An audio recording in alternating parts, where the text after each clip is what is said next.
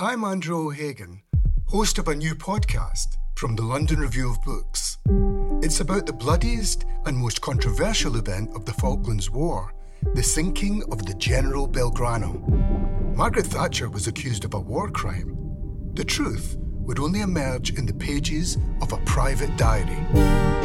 This is the Belgrano Diary. Listen wherever you get your podcasts. Twice.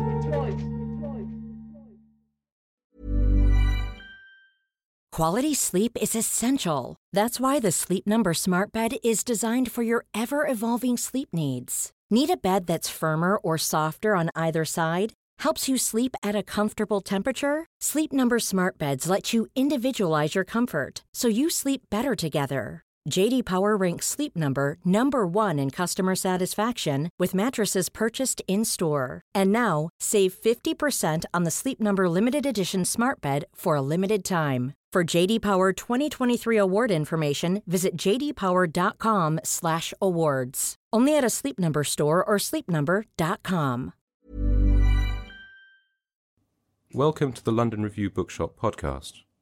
To find out about our upcoming events, visit londonreviewbookshop.co.uk/events. Hi everyone, I am Victoria Turk, features editor at Wired UK, and I'm delighted to be talking tonight to Jeanette Winterson. Her new book, 12 Bytes, is out today, and we're going to be talking about that, about technology, where it came from, where it's headed, how it fits in with our lives. If you've got questions, please do put them in the Q&A function, and we'll get through as many of those as possible at the end of the chat with Jeanette. Do keep them coming throughout, and we'll get through as many as we can. Jeanette. Thank you. Welcome. Thank you. You are my dream interviewer for this. And I just want everybody out there to know that I am so happy to be here with you tonight. Oh, well, thank you. I'm honoured. The pleasure's all mine. Maybe you'd like to start just by giving us a bit of background to the book. What inspired it? What's it about? I realised I was completely ignorant, and that's not a feeling I like. It's not a place I want to be. And I thought, all right, the world's changing. It's not just about it is computing technology, but technology itself is accelerating so fast. I'm not a digital native, obviously, because I'm far too old for that. And I thought, I don't want to be just muddling around in this space that is the future. I want to understand it. If possible, I want to be part of the conversation. Maybe I can even influence it. It was really obvious to me that it shouldn't be a place where you had only tech nerds, maths graduates, computing scientists and physicists in on the conversation, because it was going to affect all our lives, everybody. And that would mean perhaps something that was more egalitarian, that was more democratic, where people had a voice rather than no voice. And naturally, I was concerned, as we all are, at the fact that government power is waning at a time when the power of big tech, which is unaccountable, not elected, but extremely powerful, is on the rise. And I know Google wants to take over the planet. And I thought, well, is this a good thing? Is it a bad thing? Maybe it isn't. Maybe also our ideas of how we manage society in the macro should change. Why do we think that we have elected representatives? Maybe it's better if people really who understand how the future should look should be in charge of it, the people with all the money and all the tech. And I thought, no, that's not right. So it was really about getting involved for me and learning as much as I could. And so reading as much as I could. For me, that's always the way in. And trying to focus on the big picture. How do we get here? What about religion? What about art? What about philosophy? What about literature? Because we don't live in separate silos of existence, do we? We live joined up, or we live not at all. And the idea of the kind of nerd looking at the computer screen day and night is not real life, in so much as there still is a thing called real life, which is bigger than a computer screen. It may not always be, but it is at the moment.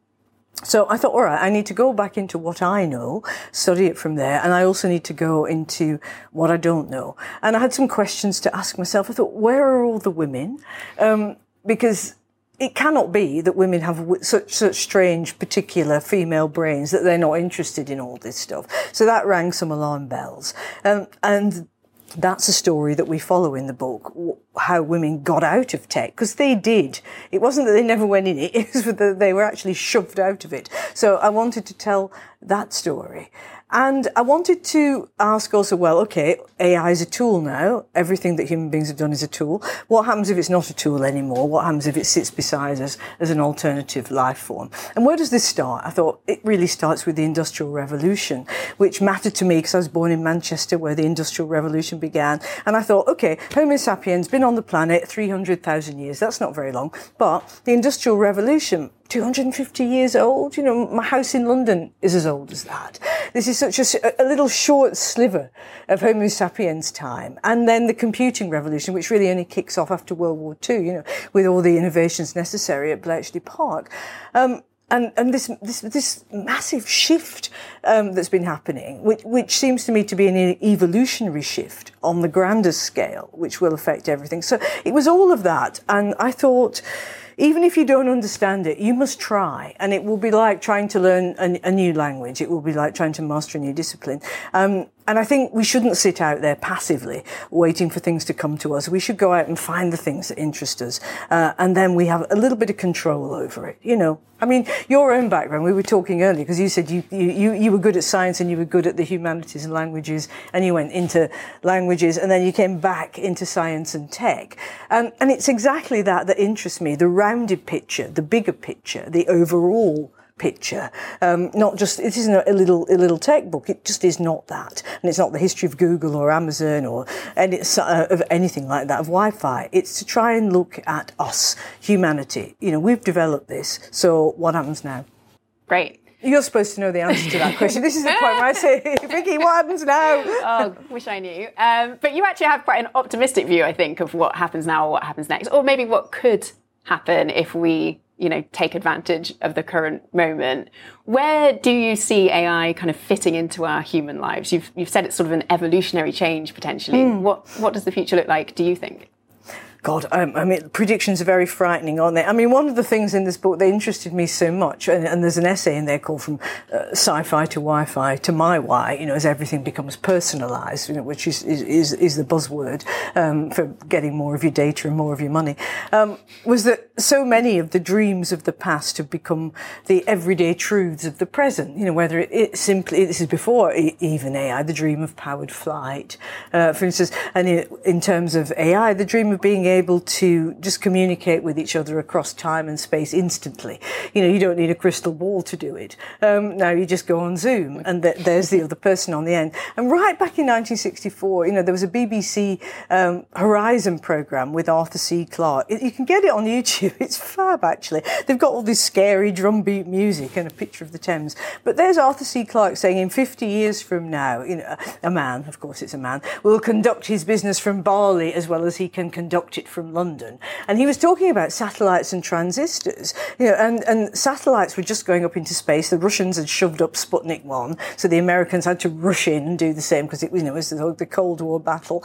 And that satellites would go up there to take signals up, beam them back down again, and that transistors, which are something like out of the magic world, they're like the sorcerer's apprentice, the thing that got smaller and smaller and smaller, would revolutionise computing power. So you wouldn't need any more. You wouldn't need bulky vacuum tubes and miles of cable. Yeah, when you look at early computers, they would fill this entire bookshop. Even the size of a wardrobe would be considered a desktop back then. And I thought, God, you know, they really understood in the early days of computing technology where this might go. You know, Jack Good, who was Alan Turing's pal at Bletchley Park and who worked on 2001, A Space Odyssey, with Stanley Kubrick. He's the person who called AI our last invention. And that was in 1965, because he said, look, when we've done this, and it's no longer a tool, which it is now, but an alternative life form that sits alongside us, it's game over. Not in a bad way. He wasn't a dystopian,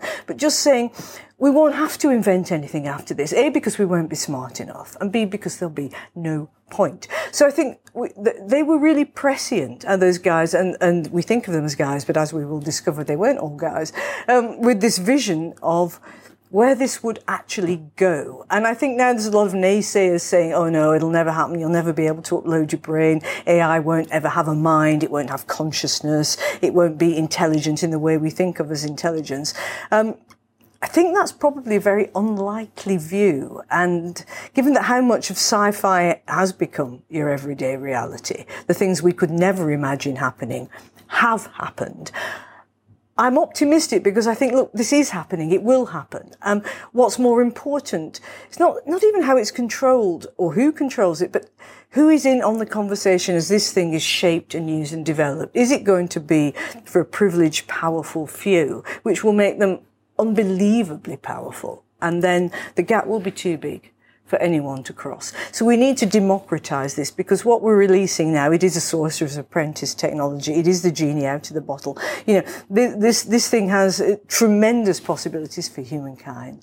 And it's also a thing of great terror. And I don't know which way it goes, whether it's dystopia or utopia, because everything is neutral. It's in the application, isn't it? And at the moment, the application isn't quite going the way, certainly, that I would like. You know, I mean, you know more about data sets than I do, but given that every algorithm is trained on data sets, and data sets are so skewed towards white dudes doing white dude stuff, that in itself is a problem. We don't want to look at a machine culture which amplifies every existing bias that we presently live under and pretends that it is neutral, that it is objective. You know, we had all the white guys saying we're neutral, we're objective. This is the way the world is, as though the way the world is was like gravity, you know, instead of being propositional. You know, gravity you can't change. The way the world is, you can change. So what we don't want is to pretend that machines, technology, AI, superintelligence is telling us how to live. Nothing is telling us how to live except you, except me, except the world that we're in. So I'm optimistic because of course we could change it. I'm pessimistic because I think, fucking hell, you know, we always get it wrong. What do you think? Well, yeah, I mean, how do you think we could get to that reality where we do democratise kind of our vision for the future? Because if you look at the moment, as you mentioned at the beginning of this conversation, the power does seem to be concentrated into a few powerful men's hands, right? Yeah, a few powerful, Google, Amazon, yeah. They're currently fed up with Earth, so they're trying to, you know, build the biggest rocket ship. Oh, him, he's the worst. I think Jeff Bezos is the worst. He's a ridiculous person. I think... I honestly think, you know, the whole Google ethos is still there. I think they really believe they could do a better job than most governments, and the way the governments of the world are working at the moment, they're probably right. And that in itself is scary. And, you know, we've seen in the pandemic, the excitement and enthusiasm from the big tech companies that here's a real opportunity to push things through that would take years of arguing about civil liberties, about surveillance, about intrusion on privacy. But they're also saying, no, if your kids are being schooled at home, you know, let's make this fun. Let's make a platform for it. Let's make it different. Their kids aren't going to be schooled at home. You know, the rich and powerful will always have what they've always had, which is the best of everything. And yes, you know, that is the fear. But at the moment, the simplest thing that we could do is beg our governments to be a little bit more educated and a little bit less ignorant. You know, here in the UK, we had Dominic Cummings, who is really just like a suicide bomber. I mean, I presume he'll just explode himself in time. Who had a vision of the UK as some sort of science and technology dystopia where nobody from the humanities would ever be allowed to do anything, and you'd have to have a computing science degree in order to even exist. And that would be entirely wrong. What we don't want is a place where only people who are doing maths, physics, computing science, electrical engineering, building the platforms, doing the programming, are in on the conversation. And there is a kind of wall of ignorance around many people. It doesn't matter what age you are. You know, it's not even people as old as me. You know, you work in all this, but it's younger people as well thinking, oh, it's okay. It doesn't matter that I give everybody all my data. It doesn't matter that I don't have privacy anymore. I think we should start thinking, yes, maybe it does matter, and realise that in some senses it's an international emergency in that this thing is developing really quickly. And we don't know about it. And it's not like, say, the Manhattan Project where they were developing the atomic bomb, something very specific and particular, with devastating consequences when it was detonated, as we know, but which was also constrained and contained. This is not a technology which is constrained and contained. It's in everybody's lives, whoever you are, wherever you are. And that's why we need a more democratic approach. And that's what we've not got. And a key part of that, which is a common theme throughout the book, is the need for women to be involved in this. I was actually really interested, you know, as someone who's supposedly into tech, I hadn't realised quite how much worse we'd got than we'd been in the past. I sort of assumed that we'd always had this gender imbalance. And yes, there always was an imbalance. But you found some great examples of actually women used to be more involved in computing than they are today. I thought exactly as you thought. And I don't know why I just went along with that assumption. Or rather, I thought, we were talking earlier, you said people think, it's a pipeline problem, that everybody's just all moving through the system.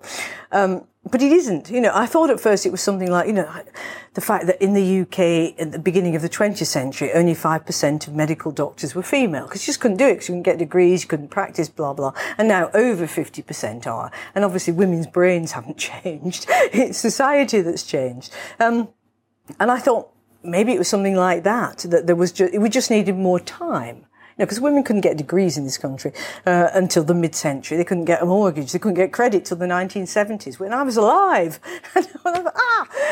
So obviously, it's just progress. We just need more progress to happen. But then when I looked at it, what I discovered was a very different story and a really disturbing story. Some of you, some people watching this will have seen the movie Hidden Figures, which is about the women who worked on the NASA project. So revealing the work that they were doing and how they were just overlooked and undervalued, as well as underpaid, and then just written out until they were rediscovered.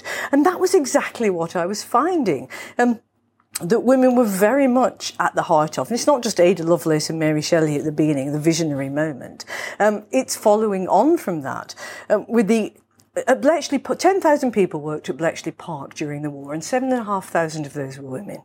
And a lot of them were doing the decoding work. They were working with those vast computers, Colossus Set and Bomb, working with, these are miles of cable, masses of vacuum chambers. It's boiling hot. The thing's breaking down all the time. These women were electrical engineers as well as programmers, and they were doing it.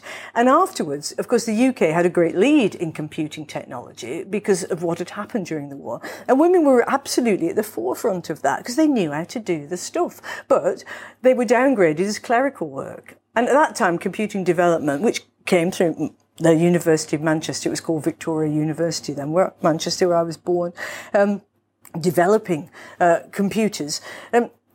Very, very male thing, not so many women in there. But actually women doing the physical work, the programming, it was really there. But again, clerical. The women who did the first stored computer in America were called clerical workers, and when it was launched in 1946, they weren't invited to the launch, they were never mentioned, and they were given this machine and said, figure out how to program it. And this involved differential equations as well as the physical work. It was like a telephone exchange of endlessly plugging in and plugging out, because computers worked on decimal then, not binary. So there's a massive amount of physical as well as mental work to do, and they were all there. And a lot of these women, after the war, going forward, wanted to work with computers, but they couldn't get promoted. One of the most brilliant women in England called Dame Stephanie Shirley, and you should really, anybody's watching this, look at her TED Talk. She's nearly 90 now, and she could not get anywhere in computing science after the war. So she started her own company, Freelance Computers, got no work, and then she started calling herself Steve Shirley, and she was off. And she only employed women, and she employed women who had been chucked out of the computing industry by the UK government. And there's a marvellous picture in my book of this woman called Anne Moffat, who's programming the black box for Concorde. She's at her kitchen table with a 2-year-old looking up at her. That's what these women were capable of. And we don't hear about it. And until 1984, nearly 40% of computing majors, undergraduates, were women. In 1984, some watershed happens. Apple launches the first desktop computer, the Apple, and all the ads then are geared to young men. That first Apple ad, the teacher is a female, and it's all about young Brian and what he will achieve. From then on, the whole picture is, if you're a boy, this is for you. If you're a girl, it's not for you. And it's not that it's that women were forced out. They then discovered that boys did a lot of gaming at home on the computers. Women weren't doing it. Girls weren't doing it. They weren't encouraged to do it. So they then got to college with prior knowledge. And the girls felt stupid and the boys made fun of them. And the teachers made fun of them. The male teachers made fun of them. And so girls, just didn't have the confidence to say, fuck you. I haven't spent all my time actually doing a computer game. I've been living my life. And so, of course, women thought, I can do something else. And it's a bit like you and your story. You thought, I can do something else. You know what? I'll do something else. I don't need to be with these sweaty, geeky, unshaven fuckfaces who are not taking any notice of the fact that I'm really good at this, or I could be really good at this. So women disappeared. And so now you have all this rubbish about women don't want to do this or women can't do this. And the truth is that from 1984, women were actively disappeared from the computing technology workforce. And that's a tragedy. And if nothing else, let's correct it as a fact historically and not talk about women don't want to do this. We have ruined things for young girls and young women, and we got to fix it. Sorry, that was a long answer. No, I wholeheartedly agree. And as I was saying earlier, I often despair at, the current state of things, especially knowing that once actually, representation of women was actually better than it is today. You kind of think that we're always making progress, and that's not necessarily the case. But perhaps artificial general intelligence could have an answer for us. Is this perhaps a new era for our thinking of gender? You mentioned this in your book and in some of your previous work as well. When we talk about transhumanism and how we might work with technology in the future, could that free us from our binary vision of gender, of men, women, when we become maybe part computer or more reliant on AI or using these tools in a different way? Where do you see that kind of fitting into our discussion of gender overall? Yeah, I'm sure that transhuman is the new mixed race, and it could be so liberating because AI is not intrinsically, of its nature, of itself, in any of the things that biological humans are. It's not black, it's not white, it's not male, it's not female. It doesn't have a religion, it doesn't have a gender. We program all this crap in to it, but the tool itself, as it presently is, does not have any. None of those attributes are inherent in the technology. We put our own mindset into the things that we make and into the systems that we make. They're not neutral. They're not objective. And so one of the things that I'm hoping is that if AI indeed becomes more than a tool and becomes something that can think for itself, participate in what we're asking it to do, perhaps say, actually, you know what? No, maybe this instead of that might be good. Then perhaps we would begin to realize that those so outmoded, vicious, savage, unnecessary binaries that we live by, how we're endlessly dividing and categorizing people. Are you male? Are you female? Are you black? Are you white? Are you a Muslim? Are you a Christian? Are you a Jew? All of those things by which we label, pigeonhole, discriminate often against people. We could see them for what they are, which is simply a construct, simply something we've done along the way in this 300,000 years of our evolutionary inheritance. And we don't need them. We don't need to take them forward. If we chose not to, we wouldn't have to. And if you had an AI sitting beside you that said, should we not? Then that maybe that would spark a different conversation. And also, if we understood ourselves maybe as all the religions of the world have always understood us, as not essentially bound in our biological substrate, not this thing that we have to bring with us, with all its confusions, difficulties and frailties. If we thought, no, this is part of the journey. It's steps along the way, but it's not the end of the story. And also we can leave things behind. It's not about going into space. I mean, it kind of might be, but the space is not the outer space. It's the inner space. It's our space. If we could move through these really restricted, confined tunnels of the mind, where so many people live, where it's just dark and cold and horrible and lonely, and into something which was bigger, open, there is no reason why not? Space is a vision. It's just to tell us there are millions of stars, so many galaxies, so much room. We don't have to live here fighting for every last resource, just at each other's throats, trying to kill each other and wreck the planet. Because somehow we believe in scarcity.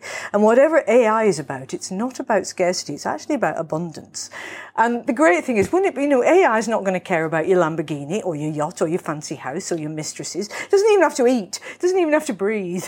It's a real challenge to what intelligence is, what consciousness is, how we could live where our value system would lie. Not in stuff, not in power, not in things, not in binaries, not in hierarchies, not in divisions, but in something which was genuinely equal in the sense that we suddenly understood that all this is a construct. Just let it go, let it go. That would be a most marvellous thing, I think. I love the idea of using AI as that lens to kind of reconsider how we see each other. Wouldn't it be great? And, little kids, we soon make them into horrible little binary numbers, but they're not. It's maybe depressing that we think we need a sort of super intelligence to be able to do that, though. Well, unless we're telling the story backwards, which is somebody who's brought up in a religious home, I do wonder, because, this is the moment where you've got the parallel lines that should never meet in space are meeting, because religion and science are beginning to say the same things, which is disturbing. I mean, where I was brought up, it's all, your body is just, it's not who you are. There's a soul that lives after that. This world is not your home. You're not confined to this. All that religious stuff. And we've posited a sky God forever. All humans have. More powerful, wiser, who will take us home to another place that isn't here. And at its worst, obviously, that's just a way out of everything. But at its best, it's also a vision. The fact that, no, this is not it. This is part of the journey. It's not the end of the journey by any means. Religion has always said that. This is a stage on the way. And it's got caught up with all kinds of bigotries and moralities, things that are false to us and useless to us. But essentially, at the very core, the core truth in all of that is to say, you know what? No, I'm not just made of meat and I'm going to die. Maybe I can get past this. And that interests me very much, that we've arrived at this moment. It could go the other way, though, right? And you sort of reference the kind of potential dystopian view, especially, maybe with even entrenching the gender binaries that we currently have much further. Worse. With the example of sex robots, you can now get an AI-enabled sex robot, which seems to be very much conforming to sort of old-fashioned views of gender. They look a certain way. They're all generally female. They look like porn stars. Exactly. And they're all anorexic. They never weigh more than 35 kilos because otherwise their man can't drag them around the flat. But some people think that this is, a liberating thing. Like, oh, great, this is it's sexual liberation, sex with robots. Yeah, you don't agree. The digisexuals are so onto that. And also I'm sort of interested in China, where there's a whole group that self-identify as two-dimensionals, which I find both touching and disturbing, because they say, no, our real life isn't in the 3D world. Our real life is conducted via the screen. And this is where we feel most at home. I do get that conceptually and philosophically, and it interests me very much. And so when you've got your sex bot, which also has an avatar, which has an online life, an online presence, and can chat to her other friends, sex bots have friends. They can go and speak to the other girls up there. I mean, it's obviously the minute's mad. I have this vision that somewhere in the future, some feminist hackers will get into the sex bot program, and suddenly he'll come home saying, "Hi, darling, I'm here," and she'll say, "Fuck you, get out of the place." Because right now you've got a compliant 1950s bot-style femalette, which is what they are, and who can't go out, because she can't go out, she can't walk, can't go out, can't say no, always wants to hear about you. They're programmed to say, "How was your day, darling?" Is always there, never gets older, never gets fat, never has a period, never gets crotchety, comes when you do, because they've got a rogasm button. So all these guys will think, see, all those stupid bitches I used to date, they never used to come. This one, straight on. How is that going to help in the real world? I don't know. I mean, in theory, I kind of get it. I have no personal problem with us having serious relationships with non-bio life forms, because we do anyway. What else is a sky god but a non-bio life form? And we all loved our teddy bear. We will make relationships with both embodied and non-embodied AI. We will. But the sex bot thing, what pisses me off, it's about gender, money and power. And it's about men doing what they can't do in the real world anymore, which is dominate women. That's the problem. It's not that we have this, how great it might be if, this was it could be great. It really could. It could be really interesting. It's not interesting, because guys have got it. It's kind of disappointing, isn't it? It's a missed opportunity, the lack of creativity. Yeah, and women don't seem to want them. You know, the sex bot boys haven't really sold very well because really it's a shop window mannequin attached to a dildo. I mean, really, who needs to drag that around? You know, women know better than that. It's very boring. And either you're bouncing around on top or you're dragging him around. So, you know, women can see the inherent ludicrousness of this and they're not looking for a power relationship. They're not looking for a power relationship, which is why the things aren't selling to women, I think. But China, India, huge deficit of females because of social engineering. So female babies strangled and chucked in the paddy field or just chucked in the river, forget them. So now you've got a problem where there's all these guys who will never find a woman that they might have found if we hadn't intruded on nature's own natural selection. What are they going to do? And bots are really being offered as an alternative. And again, I have no problem with it. I really don't. And some women say it's great because these guys are just so awful they won't bother real women. But guys always bother real women. You know, they work with real women, don't they? If they're going to sit in their room all day with their sex bot and their avatar and be two-dimensional, no problem. If they're out in the world, what happens if you're their boss? What happens if I come in for some customer service? Even the clothes that you can buy for your bot. So if you buy an executive suit, which is very popular, she's always got to slash up the A-line skirt because, as we know, every woman boss just wants to take it up the arse. Sorry to be so graphic on this podcast, but that's what annoys me. Whereas the idea of little iPals, robo-helpers, robo-pets, Boston Dynamics, you know, I've just got some fabulous things. I mean, it just cheers me up when I look on Boston Dynamics and I see those bots dancing around because the movement has got so great now. And Spot the Dog is just my favourite thing ever. If you don't know about Spot the Dog, go on Boston Dynamics. All of that, again, it's just lovely. And then we totally screw it up by saying, no, let's go back to the 1950s and have a sex bot. It's interesting that you like Boston Dynamics Spot because I think a lot of people find Boston Dynamics robots quite scary. Do they? Yeah. You see, I didn't know that. They bring me absolute joy. Sometimes when I'm feeling a bit fed up, I just go on the website and I have a look at them. And I find it really moving. And I think, yeah, I could be friends with you. Would you want a robot companion? Like, how would you see in your personal life or your own life? How would you see AI fitting in? What would you? I would love that. Yeah, I wouldn't mind. I wouldn't mind if it was embodied or not embodied. I mean, one of the things I like, the thing about AI is, unlike us, it's not in one physical form. So it can move around. So you can have your eye companion at home in a physical form if you want. But when you go travelling, he, she, it, whatever it is, comes with you anyway as a non-embodied form. So you can carry on the conversation and the embodied one at home can still do stuff. So you've got this wonderful, crazy vision, which is the stuff of myth and legend, where you're not confined. You are actually multiple, because AI is multiple. It updates, it uprates. It doesn't have to be one thing in one place at one time. That's incredible. And it may be that we discover we don't have to be one thing in one place at one time. So the possibilities are for this a legion, dizzying, fabulous. Yes, of course I would like to have such a thing. I also know that it's very dangerous, you know. But look, we're all programmed on data sets, aren't we? You, me, everybody. All the stuff that went in is the stuff that has made us. If we're lucky, we're programmed on myriad multiple data sets so we can address our own prejudices, our own biases. That's what an education is for. People don't get. If you educate people, what you're always doing is challenging the data sets that we carry around with us. And one of the problems with the AI, with the BuzzFeed, the news feeds, the alt-right, the echo chambers is exactly that. You're only fed back what you already know, which is the worst kind of narrow-minded data set. It's an algorithm which is saying, just do what you are, be what you are, and never change. The glory is in the change. And so if I felt this would challenge me in a good way and I could challenge it, if I could teach my AI and my AI could teach me, that would be a relationship. As long as the data sets kept getting updated, because we would. That's what we'd be doing. Yeah. You see, I'd be helping to update. It would be updating me as a data set, which I am. And that's partly why we came in with this question. My data set was and there it was. I just thought, you are ignorant. Get on with it. And so it's in the places that we're ignorant that we most need the help, the assistance, but also to be challenged with our pet assumptions, our politics.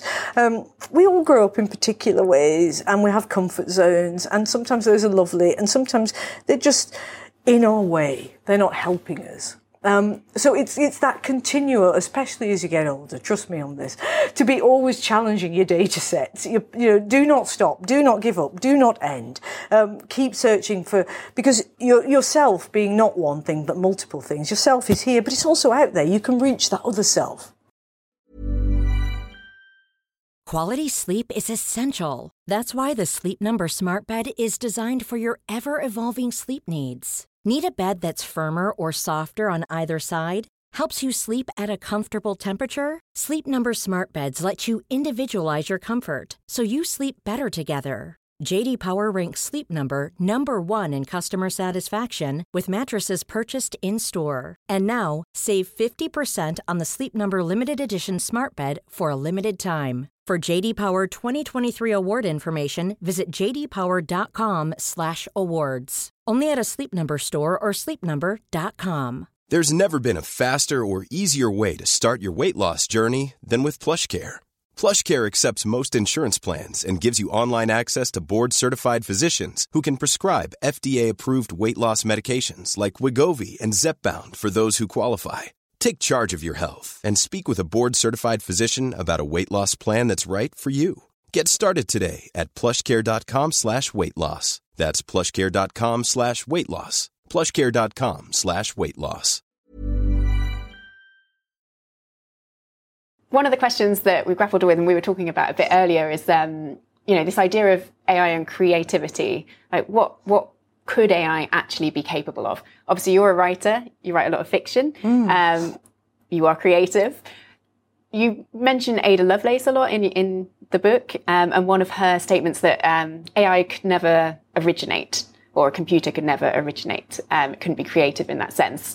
What's your take on it? Could you see AI doing what you do, or helping you to do what you do, or doing what you do better one day? Potentially, yes, if it could be bothered to do anything for us. I mean, doing stuff for us might be like doing children's books for the 2 to 5s. I was this thing developed. I think, okay, they're fine. Just stick them over there with some shopping and some games and ignore them. I don't know. I mean, Ada was, her father was Lord Byron, the land of Shakespeare, all of that. The idea that art was the pinnacle of all achievement, so on and so forth. So she was quite right when she said that a computer could be programmed to do what we would think of as formulaic stuff, which it's really good at. Put in a few things and it'll play with it and something else will come out the other end. But she thought that originating meant no precedent. Something that was entirely new that would jump into the world. So she had a very particular and romantic with a capital R sense of what creativity and originality was. And also that's quite a modern view. It wasn't particularly a view that would have come before her father and friends, who very much wanted to set themselves up as being some persons who were original in the sense that what happened hadn't gone before, and a deep personal new creativity.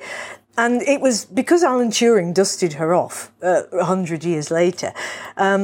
He wrote an astonishing paper in 1950 where he talked, a part of it is called Lady Lovelace's Objection. And it was really this question of, could computers ever originate anything? And he read her very carefully. He was a modest man as well as a remarkable man. He really brought Ada back in after 100 years. And he thought, this is interesting, but I disagree with her. And here are my reasons. I suspect he's right in the long run. And also it will ask questions about what is creativity? What is originality? What do we mean when we make something? I believe all humans are born creative, and most of us have it knocked out of us by our education and by the miserable lives that we're forced to lead and by the endless weapons of mass distraction that has become technology. So we're always diverted by what's outside of us instead of drawing on what's inside of us, which is where creativity lies. But I don't have any worries, anxieties, problems. Certainly I don't have any feelings of competition with an AGI system, as I think it would be, creating its own works of whatever. It will. Why wouldn't it? If consciousness is an emergent property, because it must be, because where is it? We can't find it. And when we die, it's gone. Should that emerge in an AI system, then that capacity for reflection and that wish also to be expressive, to say, this is this thing I'm thinking about, this thing that's bothering me, this idea that I have. It's about wanting to express that, isn't it? So why wouldn't an AI system want to do that? But possibly not to us, because we may just look like, it just might be like writing a book for your cat. Not even your kid. You might be saying, I often read poems to my cat, but I'm not sure whether my cat takes them in. But yeah, we were talking about Ada a lot earlier because she is still such a figurehead of women in tech. And I was saying, like, she's great. She wrote the first computer program. Yeah. Often kind of doesn't receive enough credit for it. Still, people want to question, how much involvement she actually had. Yeah, they do. It's like the Bronte zone, that runt of a brother Bramwell wrote all the books. There's always this terror that a woman might actually have done something so big that loads of guys can't get their head around it. So they have to, but the truth of Ada is Ada. And it was very hard to be Ada as a woman. If she'd been Adrian, she would have made sense as Ada. The probability of there being such a person of Ada is vanishingly small. But there Ada was. Glory to Ada. And I think one of the benefits of her, which is the same, I think, of you and writing this book, is, she didn't come from that classical sort of tech or science background because, in her age, she actually really couldn't as a woman. But so she brings in kind of those other aspects, the poetry. And totally. Yeah. With, Lord Byron as the dad. I mean, how could she not? And, it was because Byron had said that Ada was not to be exposed to poetry under any circumstances, that her mother, Annabella Wentworth, who herself was a talented mathematician, thought, right, I have to do what Byron says because he's in charge, and then got her a maths tutor, which turned out to be Augustus de Morgan, one of the most famous, important mathematicians of the age, who actually said that Ada was the most gifted pupil, i.e. boy, that he had ever taught. So Ada was onto something. There's no point, a load of middle-aged mediocre males coming along and say Ada wasn't gifted. Her maths tutor said she was the best student he'd ever taught. So, I'm going to go with him. But it's also so important to bring in those different views, not just from a gender perspective, from a quality perspective, but, drawing on religion, history, culture, art. I think often it's sort of considered those are like the nice to haves, or, they're not really relevant to AI, but you make the case that really they are imperative. Absolutely central, because everything begins as an act of imagination. Nothing exists until someone has imagined it, thought of it, and then it becomes 3D. Then it goes out into the real world. So how we feed our imaginations is so important. Again, we're back to the data set. What size is your mind? That's what I want to know. And I want bigger minds. I want better minds. I don't want narrow, small, fearful minds. And that's why it's so important, especially humanities students. What's the point of history? History is to tell us not to make the same mistakes again, please. And that's why the book starts with the Industrial Revolution and says, actually, in some senses, we have been here before. We have completely changed the course of human evolution. We're not on horseback sitting in front of the fire wearing wool suits now, and having to write a letter that will get there in 3 weeks. We've done such a lot. And the factory system, the awfulness of it, the hideousness of it, the cruelty of it, for 100 years before benefits began to trickle through. We don't have to do that. We now have lessons from history, and we have lessons about women, we have lessons about class. The great thing, E.P. Thompson, the great historian of working class people, said, look, class is not a thing like house or horse, it's a relationship. We know that we create underclasses, we create the dispossessed. They don't naturally occur. Like I said, they're not gravity. It's not a phenomenon you can't do anything about. Oop, there's a volcano, eek. We've all been covered in lava. It's up to us to do these things. And yes, that's why you need people in the humanities, in the arts. Not least because every bloody sci-fi prediction that people in the humanities and the arts, thank you very much, have predicted is coming true. And that matters. So we all need to bring our expertise, our thoughts, our imaginations, our quirkiness, our madnesses, our humour, our difficulties into this and build it all together. It's not something that can be built over there in a warehouse where nobody can go. I'm going to put to you some questions from our audience now. Oh. Alexandra asks, one huge advance in technology posing big ethical problems would be the artificial womb. What are your thoughts on that? Would it be a good thing, bad thing? Well, Alexandra, no, this is interesting because, again, it depends on your approach. One of the things I talk about in the book is to look at how feminism managed all of this stuff. Freud said biology is destiny. So if you're a woman, you are the person who's going to have the children and look after them, at least in the early years. And that has certain implications and consequences. And we know this. And many women who were pioneers in their field chose not to have children because they knew the patriarchy wasn't going to help them. And, literally, girls, you can't do it all. So we're in this situation. And in the 1970s, one of the great early feminists, Shulamith Firestone, an early tech feminist, and she was absolutely vilified by her feminist sisters. And she was troubled, difficult, annoying, but also a visionary. And she was always riffing on whatever ideas, just as Marx has said that we had to seize the means of production. Shulamith Firestone said, no, women need to seize the means of reproduction. And she took the Freud thing about biology as destiny and said, it will be great, girls, when you don't have to do this. There are other ways of continuing the human race. Well, right now, will it even be the human race? I mean, suppose we did become transhuman. Suppose we do become blended. Is giving birth going to be what it always has been in the last 300,000 years? Maybe not. So maybe as our biology changes, then our ideas about what biology is will change in terms of women. We won't simply have to think about ourselves as the childbearing sex. We may be able to be free from that in a good way. Now, the dystopia part of that, of course, is that there are plenty of men who would like to get rid of women altogether and see our biological function as being our only function. Do not underestimate misogyny. Do not underestimate it. I wish it were improving. When I look on the web, I don't believe it's improving. There is such hatred, and I don't know why. Truly, I don't know why. There's a lot of great guys out there, but also we're still living in the patriarchy, and there is still violent misogyny, which results not just in deaths and murders every day, but in the utter confinement and misery of women across the world. So that's real. So if we stopped physically bearing children, what would it mean? It could mean liberation, or it could mean in absolute fucking hell. Because everything at this moment, we're poised, it's the whole world, it's not just tech, it's utopia, dystopia, isn't it? It's like we could be going to a really good place on this planet, or we could just screw it all up and everything goes back to the Stone Age. Either that's climate change that is so real and apparent, and that will dash all our hopes of moving forward with technology, because we're looking for a bit of bread and cheese, not worrying about who's programming the computer. So there is that. But I don't think it is necessarily a problem that women's biological function could change. It isn't necessarily a problem. That doesn't mean it won't be a problem. So it's good that Alexandra's raised it. Both excitement and caution there. Yeah. I mean, look, I haven't had any kids, because I knew I'd be a bad mother, and I don't like being bad at stuff.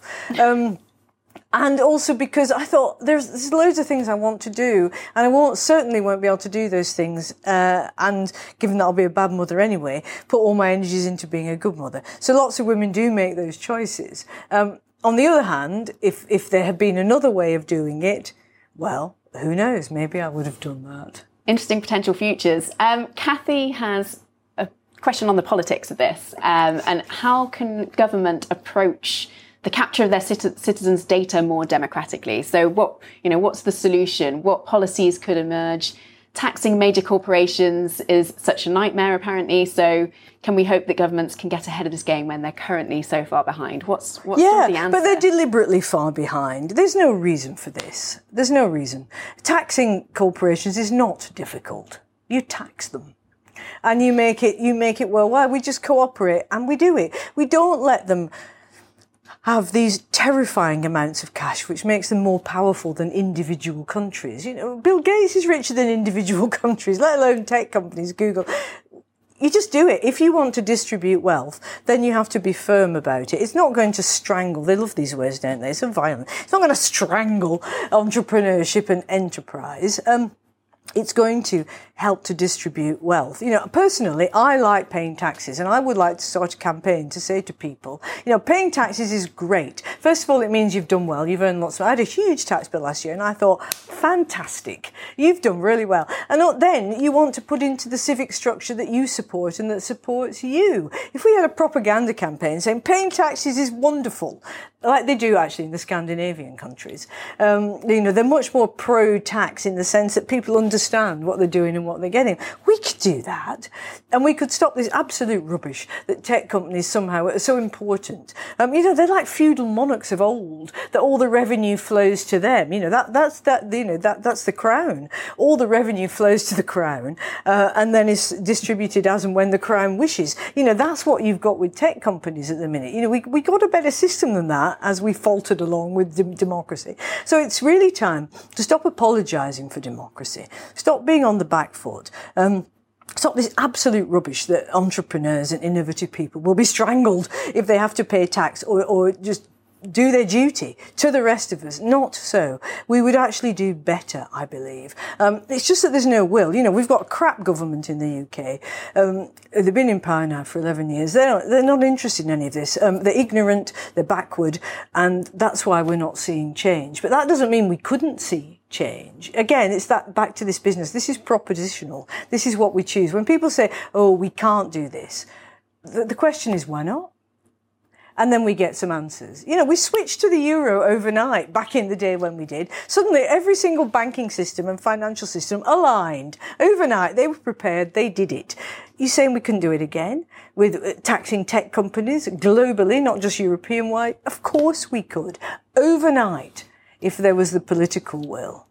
And you touch on this a bit in the book, that obviously whenever there's a big technological shift, there's also a big social impact. Yeah. And we saw this with the Industrial Revolution. And as you say, it took, a century or so for people really to kind of be pulled up from the misery that caused.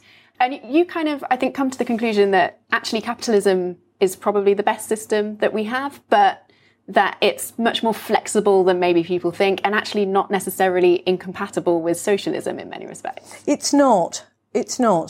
I admire capitalism because it is Darwinian in the true sense, in that it survives and adapts to the circumstances. What we've got now is vulture capitalism, disaster capitalism, extraction capitalism. It's horrible, right? But, you even have to monetize your bed on Airbnb. Whoever had to monetize their bed? Jesus. And that's called the sharing economy. We have to think about these things and think, well, why do we just passively go along with all of this? Every IPO, whether it's Uber, what are they taking? They're taking your money. This isn't a sharing economy, but it could be. Capitalism itself does allow people flexibility, agency, a certain amount of empowerment, but it needs to be tempered by compassion, which is what socialism offers. Marx is great. People should read Marx instead of going on about Marxian radical left-wing people. Just read the guy. Marx said that socialism is there to provide for our human needs. He said we need shelter, we need security, we need education, we need access to food, and then we can provide for our human needs, by which he meant, we could get on with the things that actually makes human life interesting. But if you're trying to do three jobs in a gig economy, how can you ever manage your inner life, your human needs? You're just struggling to survive, and that's shit. And capitalism should not have brought so many to this place. In the 60s, when President Kennedy said a rising tide lifts all boats, it looked like it was true, because after the war, the whole boost to sort of shift the world onto prosperity really worked for a while. Look, I'm the generation who benefited from that, until we had neoliberalism in the late 70s, Thatcher, Reagan.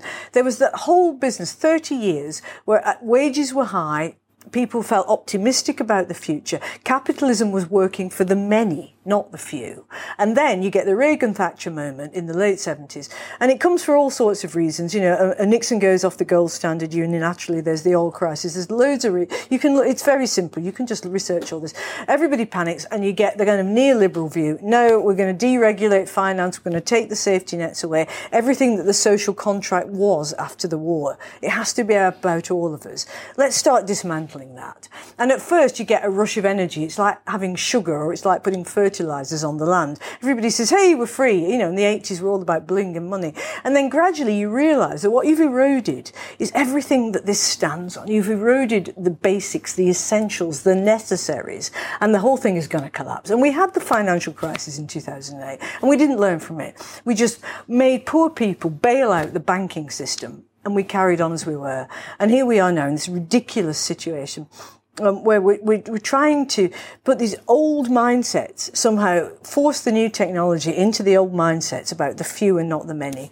And it isn't that. It is the many, not the few. And that doesn't mean you have some kind of communist levelling out where nobody has any chance to be themselves. Not at all. It means this business of, let's provide the basics. You know, I love the idea of a universal basic income. What can we do? This is the 21st century. Can we not educate our children? Can we not have people living in decent housing? Can we not provide food and water? Can we not provide opportunity modestly? Not everybody wants to hustle and gig every bloody day. Not everybody should be self-employed. Can we not do these very simple things? The answer is yes.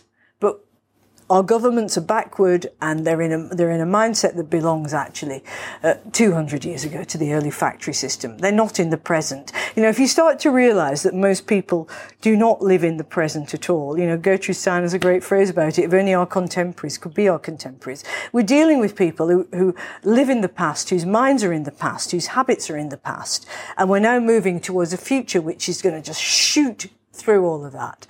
And we could be left with, that's where the dystopia is.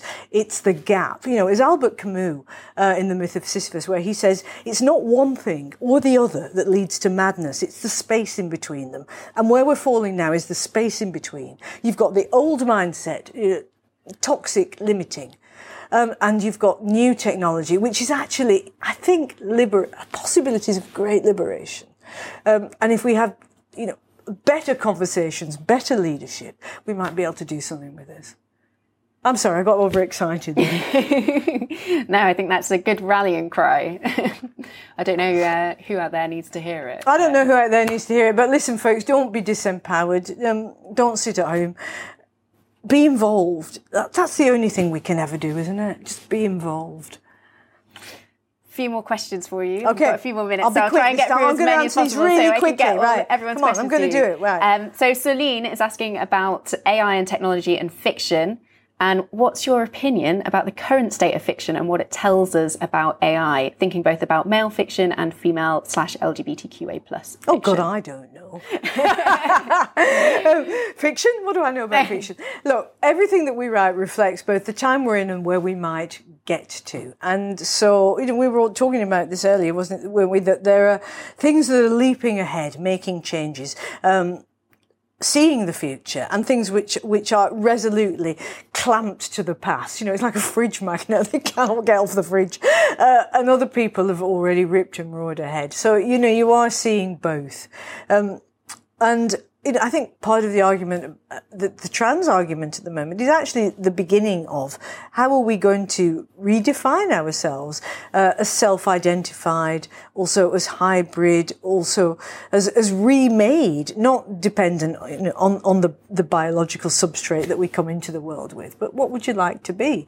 And one of the great things that AI offers, and we see it in fiction all the time, but we're also going to see it in ourselves, you know, all those myths and legends and stories, they're in every culture across time.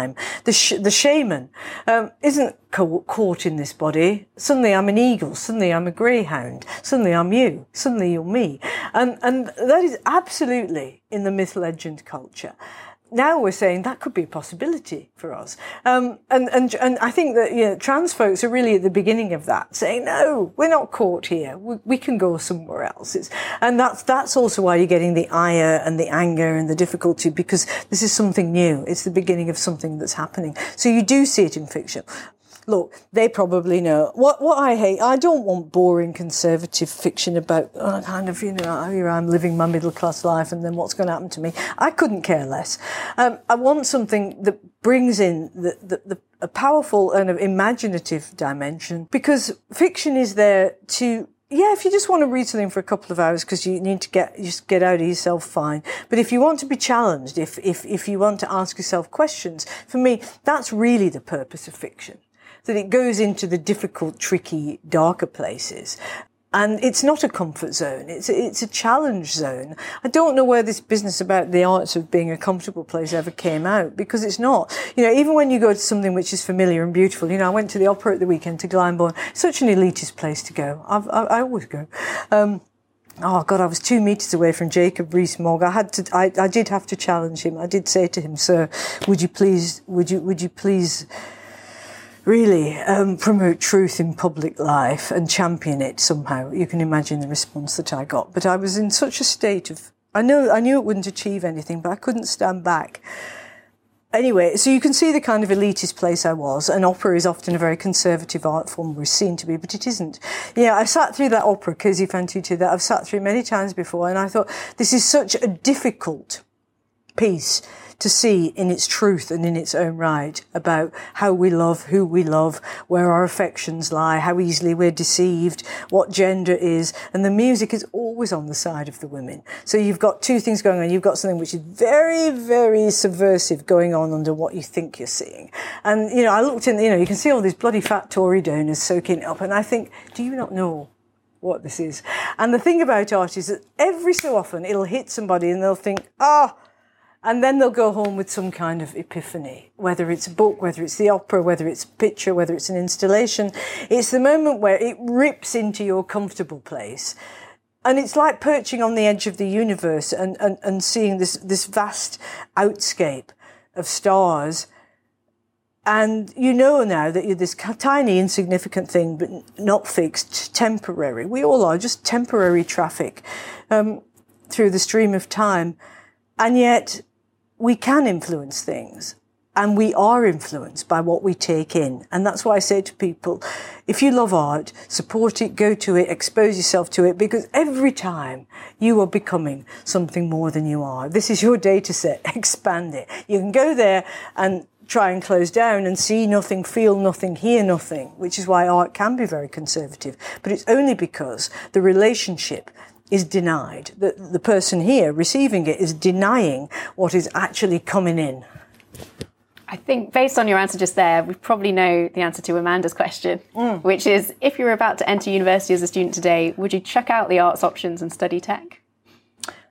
Do you know what? I hope, don't choose, Amanda. If you can, try and find a way of amalgamating it, whatever that means. You've got, look, you did it. You should answer this question, actually, because go on, answer it, because this is your story. Come on. Oh, yeah. So my background is that I ended up studying languages and then realised that actually I was really interested in science and tech. So became a tech journalist and got into it that way. But you don't regret your initial choice, No, do I you? don't regret it. Because I think the same as you. I think it's very important that people have that kind of rounded view of the world. And there's no point becoming an expert in one thing that's really, really niche if you then make that knowledge inaccessible to most other people. Exactly. Because, you know, you can't talk about it in a human way, or you can't associate it with our everyday life. Yeah. That's my view. view. You're right. And look, Amanda's got to follow her heart. She's got to do the things that interest her. When you're a young person, you must. You know, it's all those awful stories, you know, you've got to be a dentist. Well, actually, nobody should be, because AI will be doing that soon. You'll have a robot pulling your teeth, so everybody's trained to be a dentist. Goodbye. Do the thing that you love. Of course you must do the thing that you love. But at the same time, you might love more than you think you love. I mean, that's the surprise of being human.